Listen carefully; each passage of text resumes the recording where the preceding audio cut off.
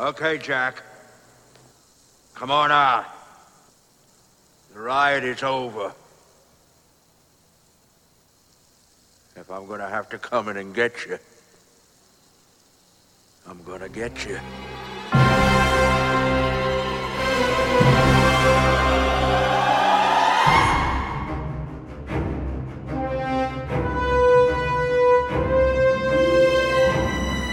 The story you are about to see is true. The names have been changed to protect the innocent.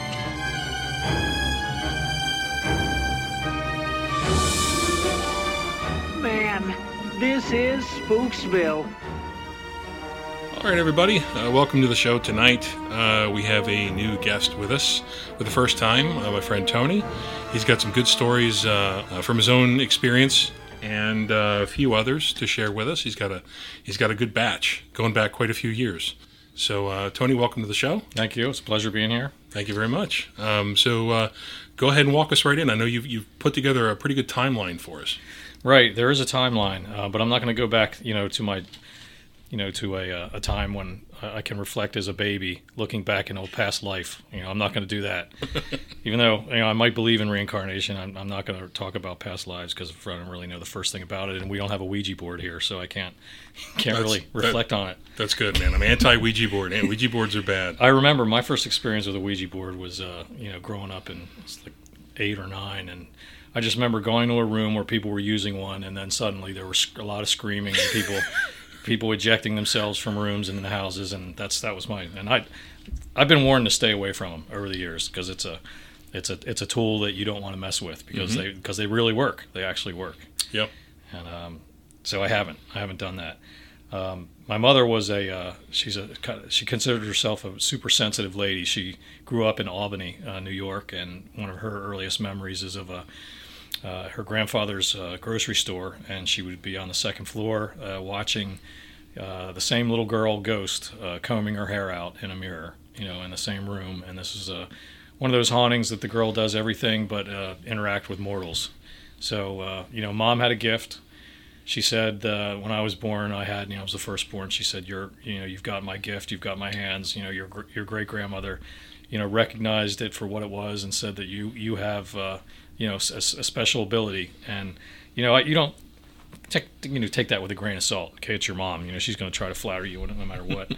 And not that I knew what to do with it, but I certainly, I'll tell you what, over life, some of the things that really stick out are the times where you can, predict, kind of try to predict the future, or when to step into a situation and diffuse something that is inevitably, very wrong or very dangerous.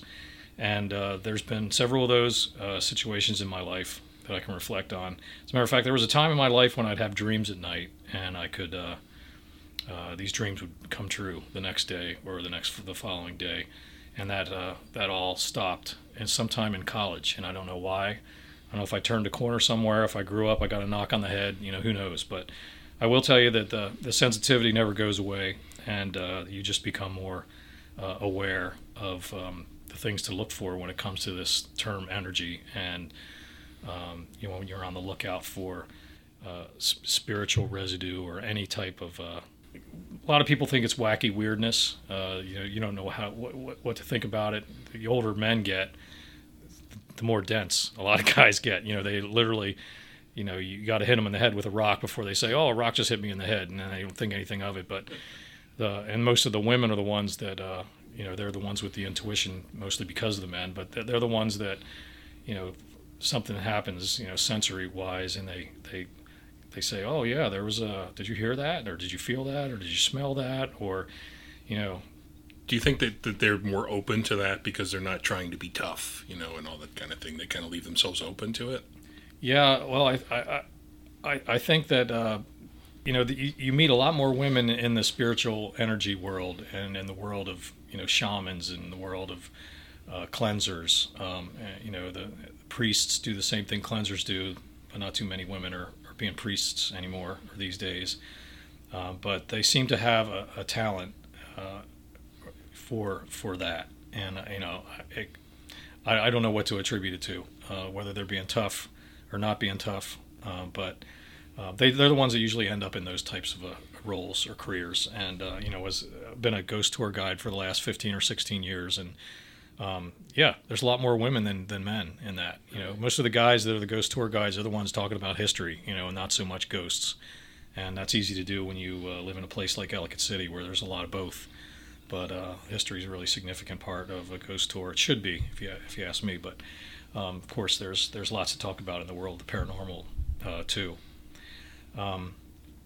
So my childhood wasn't any different than I think anybody else's. I didn't have any weird. I didn't see any ghosts. I didn't even think about ghosts. As a matter of fact, it wasn't until I was actually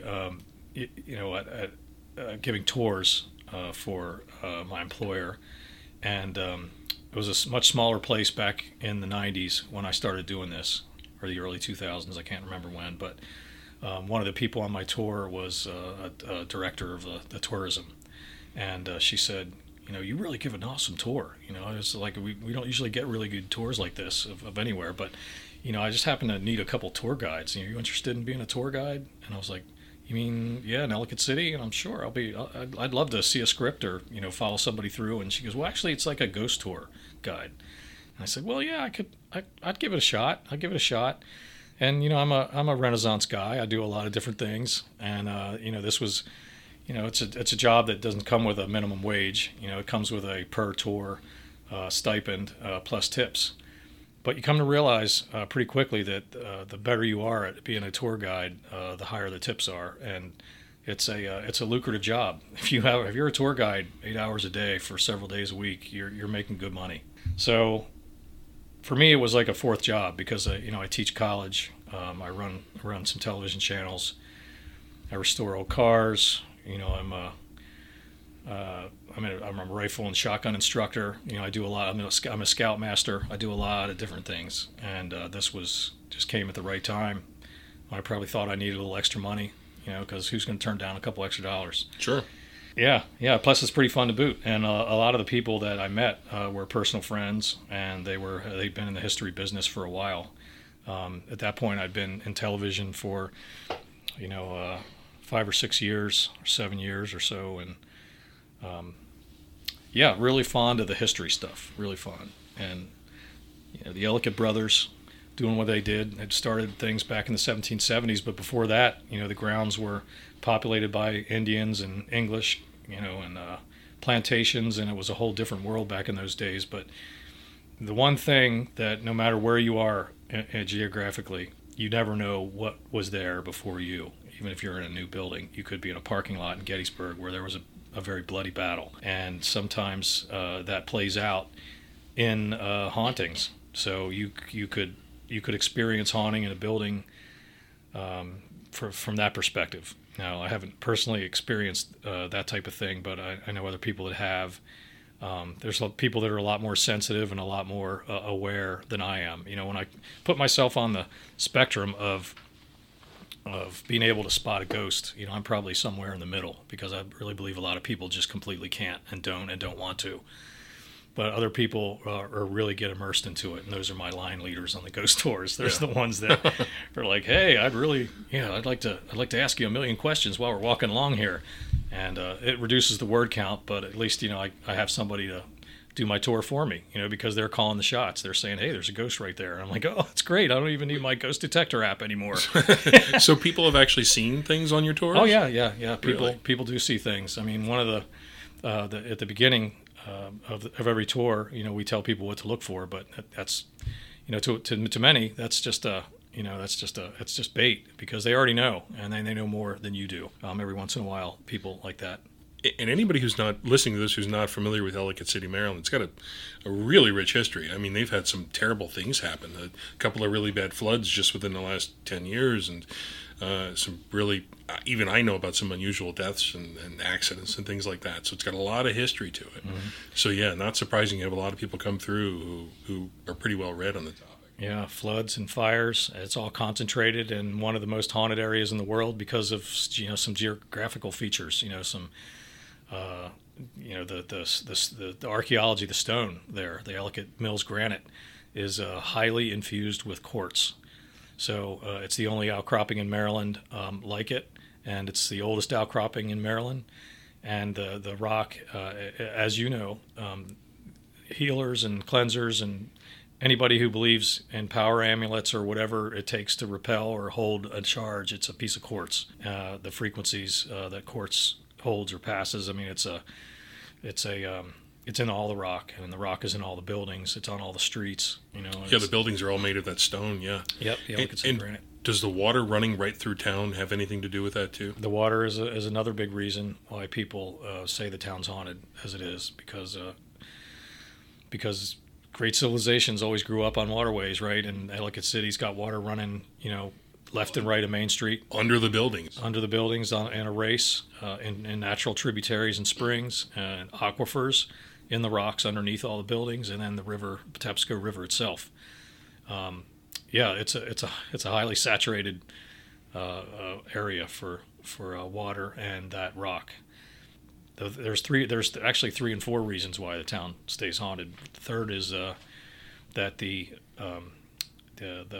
electricity is all running above ground, and I never could really explain that one as well as other people could, but it's in my script, so I told everybody that the electricity, something about the inductance and the way the energy flows, it keeps it moving somehow, and that is noticeable too when you ride through town. The wires are just all over the place. If you stand in any particular spot, especially down there by where side streets were, the Vodka Fusion Bar, what was it called?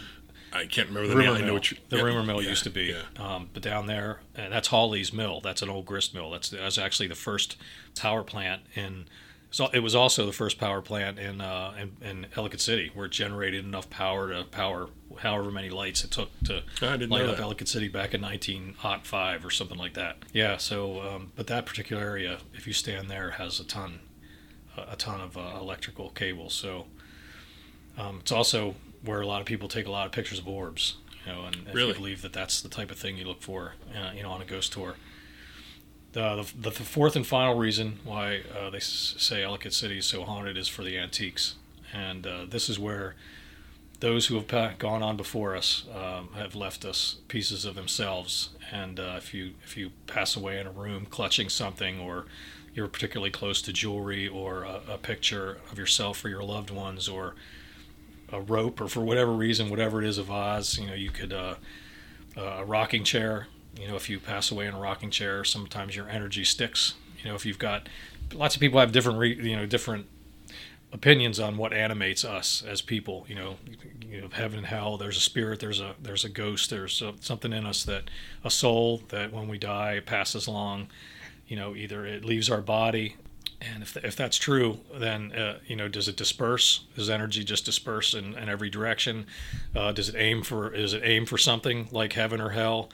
Or does it stick to things on its way out? And then like your picture, a vase or something like that. In Ellicott City, you can't swing a dead cat without hitting an antique store. Yeah.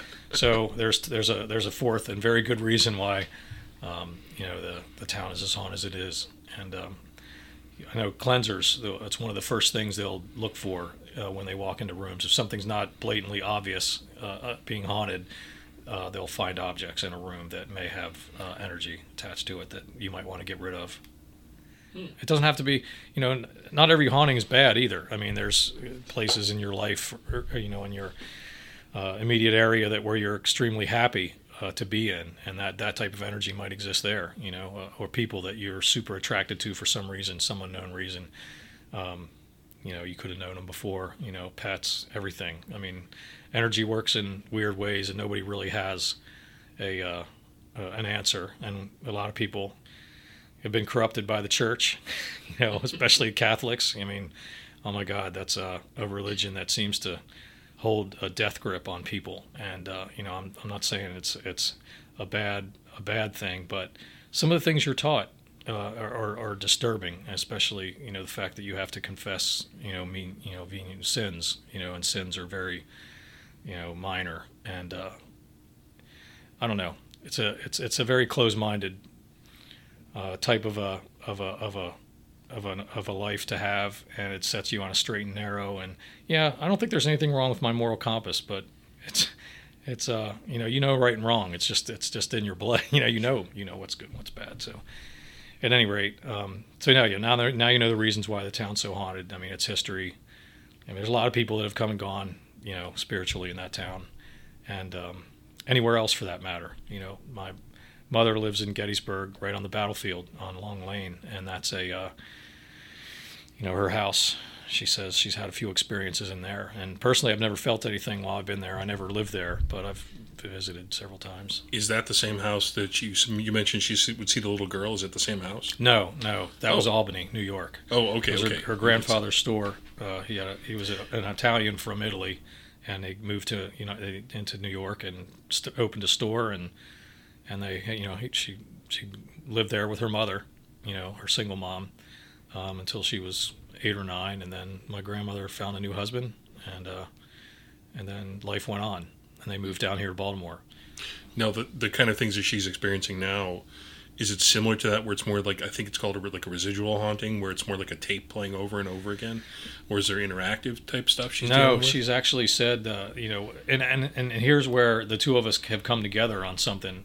Hearing a cork pop, in her house. You'll be sitting there watching TV or whatever, and you'll just hear, and it's just out of nowhere. Repeatedly? Like, it's happened more than once? It's happened more than once, yeah. And so that's something.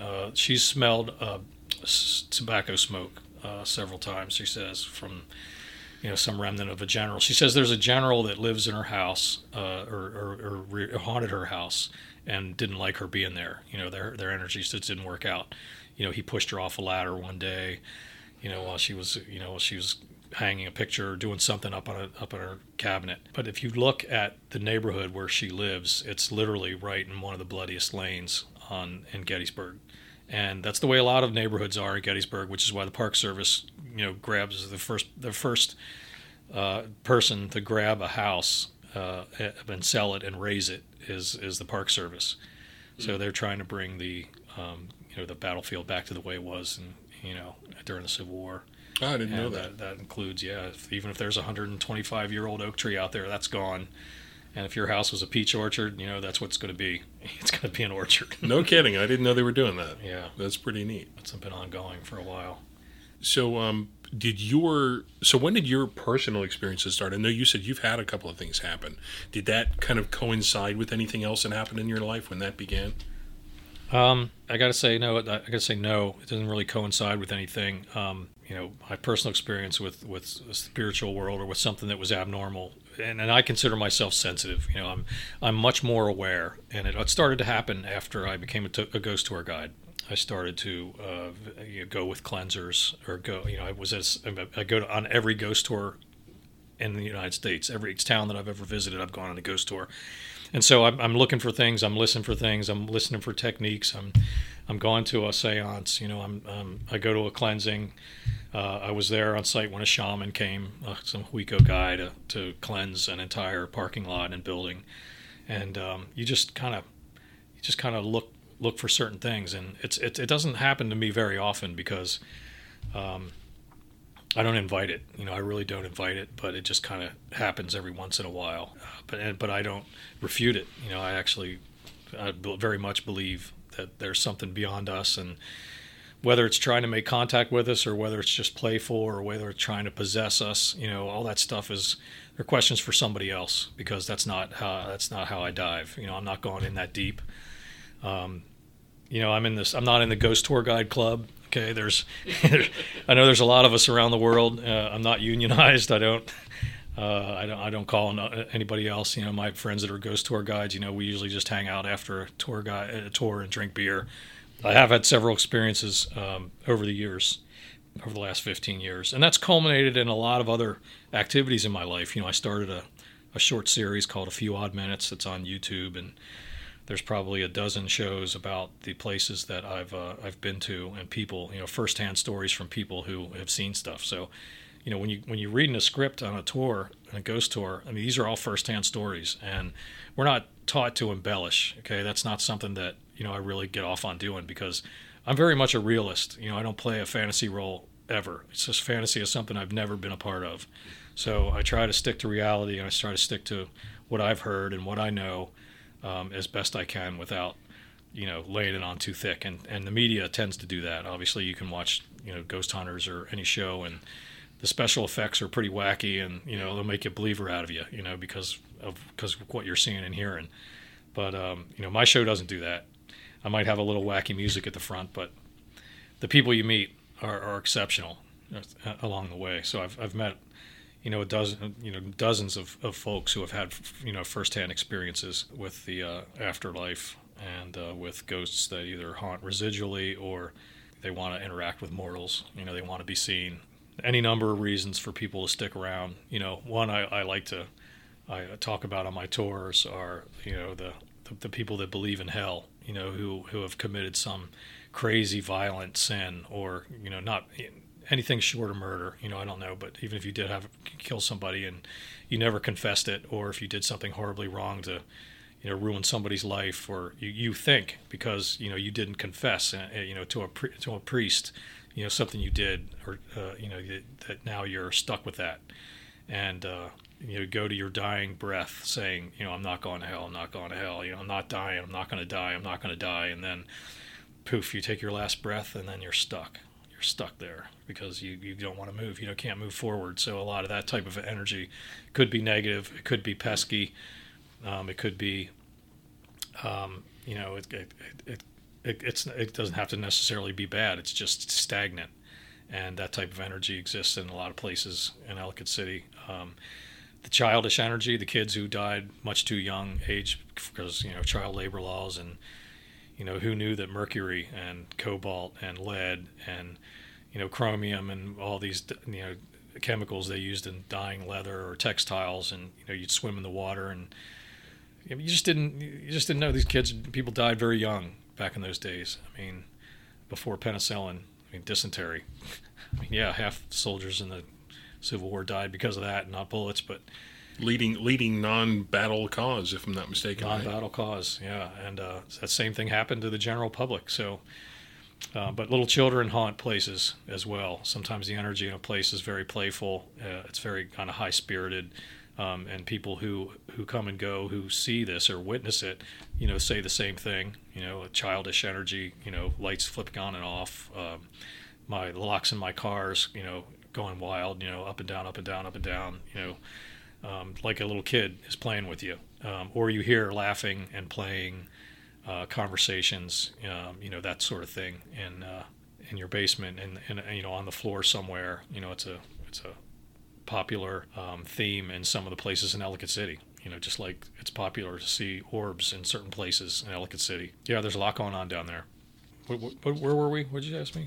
Just talking about some of your personal experiences, and I know you mentioned the sensitivity you've always had, and was kind of looking to see like when your personal activity started to pick up, and you mentioned it was more about, or it seemed to pick up around the time you started doing the tours. Okay. Really sort of immersing yourself in that world, right? So yeah, I can go tangent very easily, and sometimes it takes me forever to get back on track. I'm with you. I'm the same way.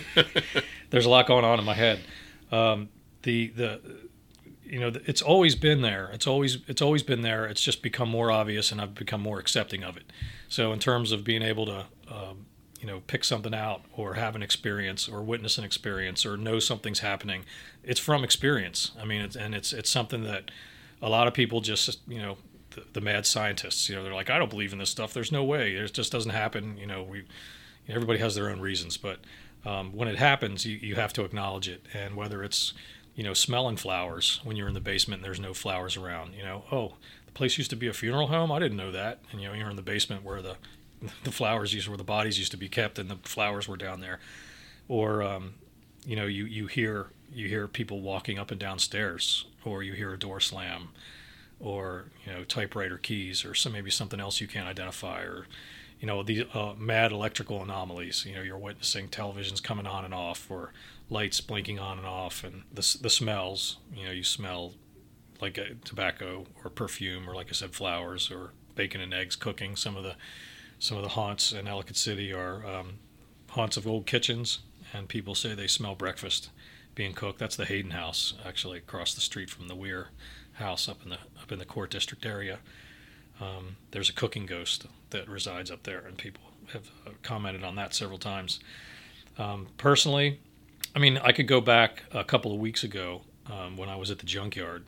It started to rain, and I was down there picking through an old 74 Ford F-250 that was a super rare bird to find in a junkyard. Finished getting my trim. It was a crew cab. It had jump seats. It had stuff. It was a trailer special, stuff you just don't see. If it was on the road, it would be worth 40, 50 grand easy. And I was leaving that truck with my Horde. I think I grabbed a compressor that day. But as the rain was falling, I passed another burned out shell of a truck, and this thing, I swear to God, was running. And I passed it, and I heard it, and I walked past it, and it got quieter, and I walked back to it, and I was like, is that the rain? You know, why isn't it over there, and why is it just here? And it was just a burned out shell of an old Dodge Dakota or something like that. But I swear it was running. I heard that truck running, and you know, if you would think, you know, I this happens, and you know, I know damn well I have my phone with me right there, and I could have pulled out and shot a video. But it's just like, it's so matter of fact. It's like, oh yeah, it was running. It's become so normalized that I don't even think that I should like document it for people that would never believe that. And when I went up to the counter to pay for my stuff, I was like, man, you got a haunted junkyard here. And the guy's like, what are you talking about? I said, there was a truck running down there in row 88. And he said, really? He goes, what was it? I said, I think it was a Dodge or something. And he was like, whoa. And guy was like suddenly very terrified. And like I was the authority, and I never met this fellow before in my life. And I was like, yeah, I should have taken a picture or something. And I literally went back a week later and took a picture of this truck. I went back to it, and it wasn't running. It wasn't raining, but it was something that just jumped out at me when I was there the last time. And those places are spooky anyway. They're literally like graveyards. You don't know what happened. You don't know like if somebody literally died in that. Yeah, I didn't look for hair or anything on the dashboard. Oh, geez. Good. Yeah. That's the last thing. I mean, you see cars with biohazard on them, and you know it was a bad scene. And actually, I don't think they bring the really, really bad ones to the junkyard, but they might. Who knows? I don't know. But yeah, it's a spooky place sometimes. But you know, even before that, my wife and I moved to the area in the 90s, and we lived in Columbia for 6 months, and you know, the rent was like $900 or something. It was ridiculous, but you know, I had to live where I worked, you know, in the same county and nearby. It didn't take long.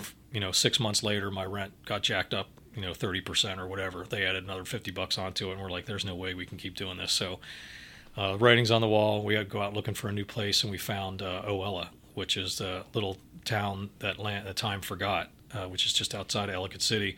And at that time, Charles Weygant had purchased the town, and he had been creating several award-winning homes out of the old cabins and Sears houses in that area. And there was still Stone Row, which only had 2 remodel places. And Charles moved in and bought the town, and was very kind to the people who still lived there. I mean, there were several of the tenants lived in their apartments, and also they had worked at the mill, you know, so the mill closed in 72, and these people were still remnants of the mill town, so they were ex-mill workers. And he respected, he said, till death you can stay in your place, and after that, you know, it's mine.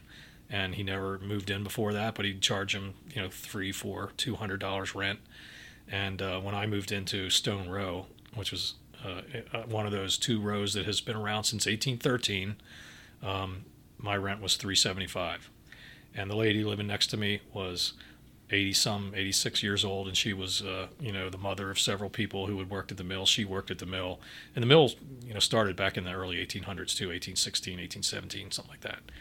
And then the guy living next to me, his name was Miller, and he was a mill worker, and yeah, so was somebody else in the row, and several other people in the neighborhood. So we were there for a good 10 years, and that place, that's when my dreams started to started to recur. I started to have very vivid dreams. I would hear, but the dreams weren't of what I'm going to do the next day. These were dreams that were like happening around me, like in the house. Hearing conversations, like going up the stairs to the attic and hearing talking and hearing conversations and hearing families and smelling fires and knowing very well that the whole place was, that all the fireplaces were shut down and that there were no families living up in the attic. But I know back in the day, several families lived in like one of those little rows, and I was experiencing several different over the years, just the families that had gone there before me. I was really in touch with that element. The other row was called Herring Hill, and at that time I started to work at the college. And one of the shows I worked on was called On Location, and one of the shows we did were Ghosts in Howard County. And living in Owella, I met a lot of people who had firsthand experience with the spirits that dwelled in their homes.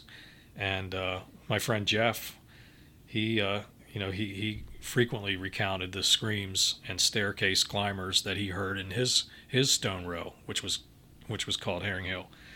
And nothing crazy, just to him and his wife, it was actually matter of fact. It's just the people that would come over and say, "What is that? What's that noise? Don't you hear that?" He goes, "Yeah, that's the ghost that lives upstairs." And it is funny, but then the people would run out of the house and never come back. At one point, I went into one of the houses that hadn't been restored with a spiritual cleanser type of a guy, and we were just hitting houses that had been vacated and that were slated for remodeling. And he had been around a while, and when I walked into this place, it was a summer day. It was probably July, 90 degrees. No AC in there, obviously it hadn't been touched. But when I walked in there, my hand got super cold, like I had lost all feeling in it, like there was, like you fall asleep and, you wake up and it's like that.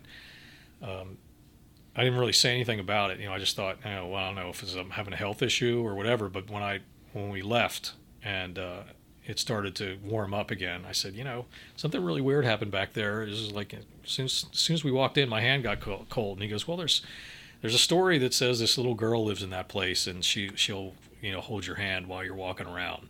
And I was like, "Are you kidding me?" He said, "No, he wasn't kidding me at all." He said that's the the haunting that happens in that place. And I think she grabbed me when I got in there. So he was being serious. Another time, the Owella Mills, it's very expansive. I mean, it's huge. And before art galleries and before it became what it is now, which is all apartments, I mean, it was just a hollowed out shell. And, one wing had, some guy's Corvette collection in it. There was the guy I knew had a metal workshop. Somebody else had an auto shop down there. He had this entire cavernous space, and it was over near where they used to keep vats of dye, and there were still some huge round this is notoriously where the textile mill kept its used dye, and this dye they used to pour into the river. As a matter of fact, they would blow sirens before they dumped it in the river to warn the people who were swimming or cleaning their laundry in the river so that you would know to get out.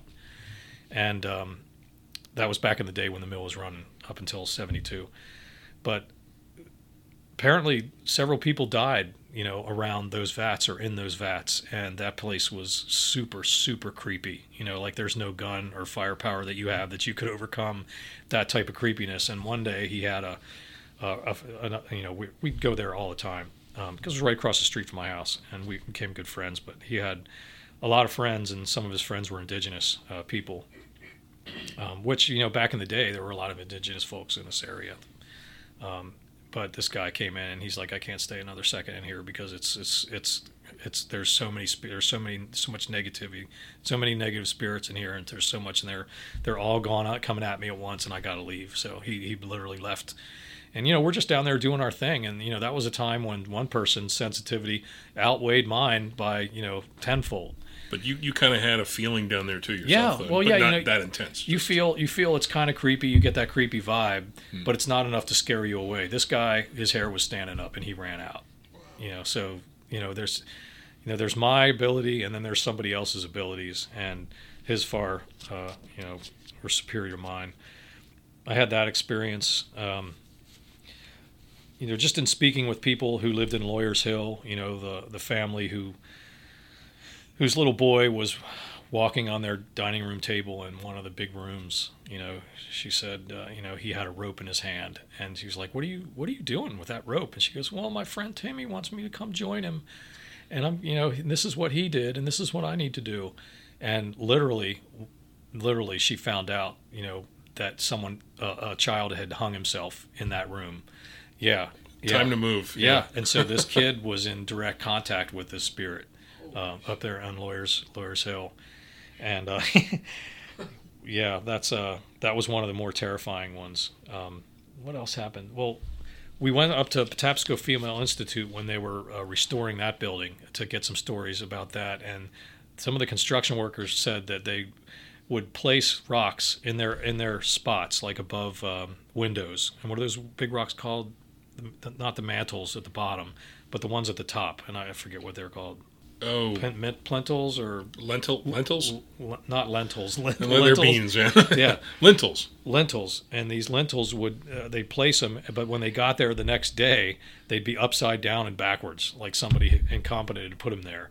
So they would, and nobody would get on camera and talk about this, but they'd be like, "Oh yeah, this place it's still very haunted," And to my knowledge, the only haunting that goes on up in that at PFI was the spirit of a girl who they say passed away from pneumonia up there. She got sick. She wrote her parents and said, "I don't want to stay here anymore. Come get me." They're like, "No, we're not coming to get you." She dies. She's one of only, I think, one of two people that actually ever died up there. And her spirit haunts the staircase. And so, I learned about that. And then curiosity, gets the best of you, because ghosts tend, in my experience, ghosts tend to like smaller groups, or they're much more likely. You're much more likely to experience something if you're with someone else or by yourself. That's why, you tell ghost stories, nobody believes you. It's like, yeah, it really happened. It happened to me right there. A friend of I grabbed one of my neighbors and I said, "We got to go back up here because this little girl haunts the steps and people say they see her all the time. And there's other hauntings going on. There's lentils being put, upside down and backwards, and let's go check it out." So we went up there totally sober, and went onto the construction site. If you're familiar with PFI, there's a huge staircase and some very impressive columns that are still there. And I was recounting my day to him and telling him what happened, and we were walking around the property. We walked to the stairs. We walked back down the stairs, and we were about ready to go. And I said, "Did you see anything?" He goes, "Nope, I didn't see anything. Did you see anything?" I was like, "Nope, I didn't see anything at all. There's, this must be, a load of malarkey." And at that very second, a limb falls out of nowhere and hits this bulldozer that was right in front of us and flies off and lands in this. And there was no trees above the bulldozer. Yes. And this limb, nobody could have physically thrown it there. It dropped from above and it landed. It hit this dozer, and then landed to the side of it. And we were both like, "Oh my God. That's a sign right there." Yeah. I don't know. It's the perfect coincidence. I mean, I don't. There's no tree there, so we don't know where this came from. A couple weeks later, me and a group of people, my wife included, went up there, and we did the same thing. We did the tour of the grounds. We went inside. We went up and down the staircase. Anybody see anything? Nope, we didn't see anything. Let's get out of here. Nothing. Nothing. Get closer to the as we're leaving. This cat comes out of nowhere, puts itself right in front of our group, and just does one of those, and then runs away as fast as it can. I have never seen a cat before or since then do that, but that's, swear to God, that happened to us that night. Stop going there, man. Somebody's trying to tell you something. Stay away. Yeah. Well, I've been there several times since then. Have you? Yeah. But. So those are some of my, in terms of experiences, with the television channel, I think we were covering Michelangelo's cottage as well, and we did an interview with the woman who owned it at that point. And she said, we get hauntings inside Michelangelo's cottage. Are you familiar with that? No, Michelangelo. It's the one that looks like a castle. They call it a castle. So you come down Frederick Road and come into the city, and you see it. Boom! It's right up there above the railroad tracks. Okay, yeah. It's been there since the 1820s, late 1820s, early 1830s, and it was built to look like a cottage inspired by, or a castle inspired by Michelangelo, and that's why they call it Michelangelo's cottage. But she said, we have these lights flicker, and we hear things, but nothing. She goes, the windows open and close sometimes, and my friend and I that were there recording it, all the shutters were open, all the windows were closed, and we said, okay, well, we're going to go. We finished our interview with her, and then we went across. We went out to the van, and then said, well, we're going to get some shots of this place from across the street, across the river, because you can see it from Oella Avenue. So we went down Church Street, down Frederick Road, went up to Oella Avenue, and parked the van, got the camera. All the shutters in the house were closed, and that was just too weird because she didn't do that. She didn't shut every shutter in the house, but they were all closed when we got up there, and they were all open when we were doing our interviews. And that's a time span of like what? Like 8-9 minutes. Really? Yeah, from the time we left to the time we got across the river and up Oella Avenue. Yeah. So that was a little weird. Okay, well, that's going to be about all the time we have for today. And Tony, we've talked before. I know you have a lot more to tell. I think what we're going to do is do a part 2. We'll have you back for another one. Thank you. It's been a real pleasure to be here. I'm out of water, but I do have a lot more to talk about. So, I'll be back. I'll be back again to tell you more about maybe my series, A Few Odd Minutes, and maybe a few more personal stories. We'll see. Awesome. All right. We'll talk soon. Thanks, man. Thank you very much for having me. Appreciate it. You bet. My pleasure. Well, I thought it was a very lovely story, and you tell it so well, with such enthusiasm. I want you to know it's over. Well, bye.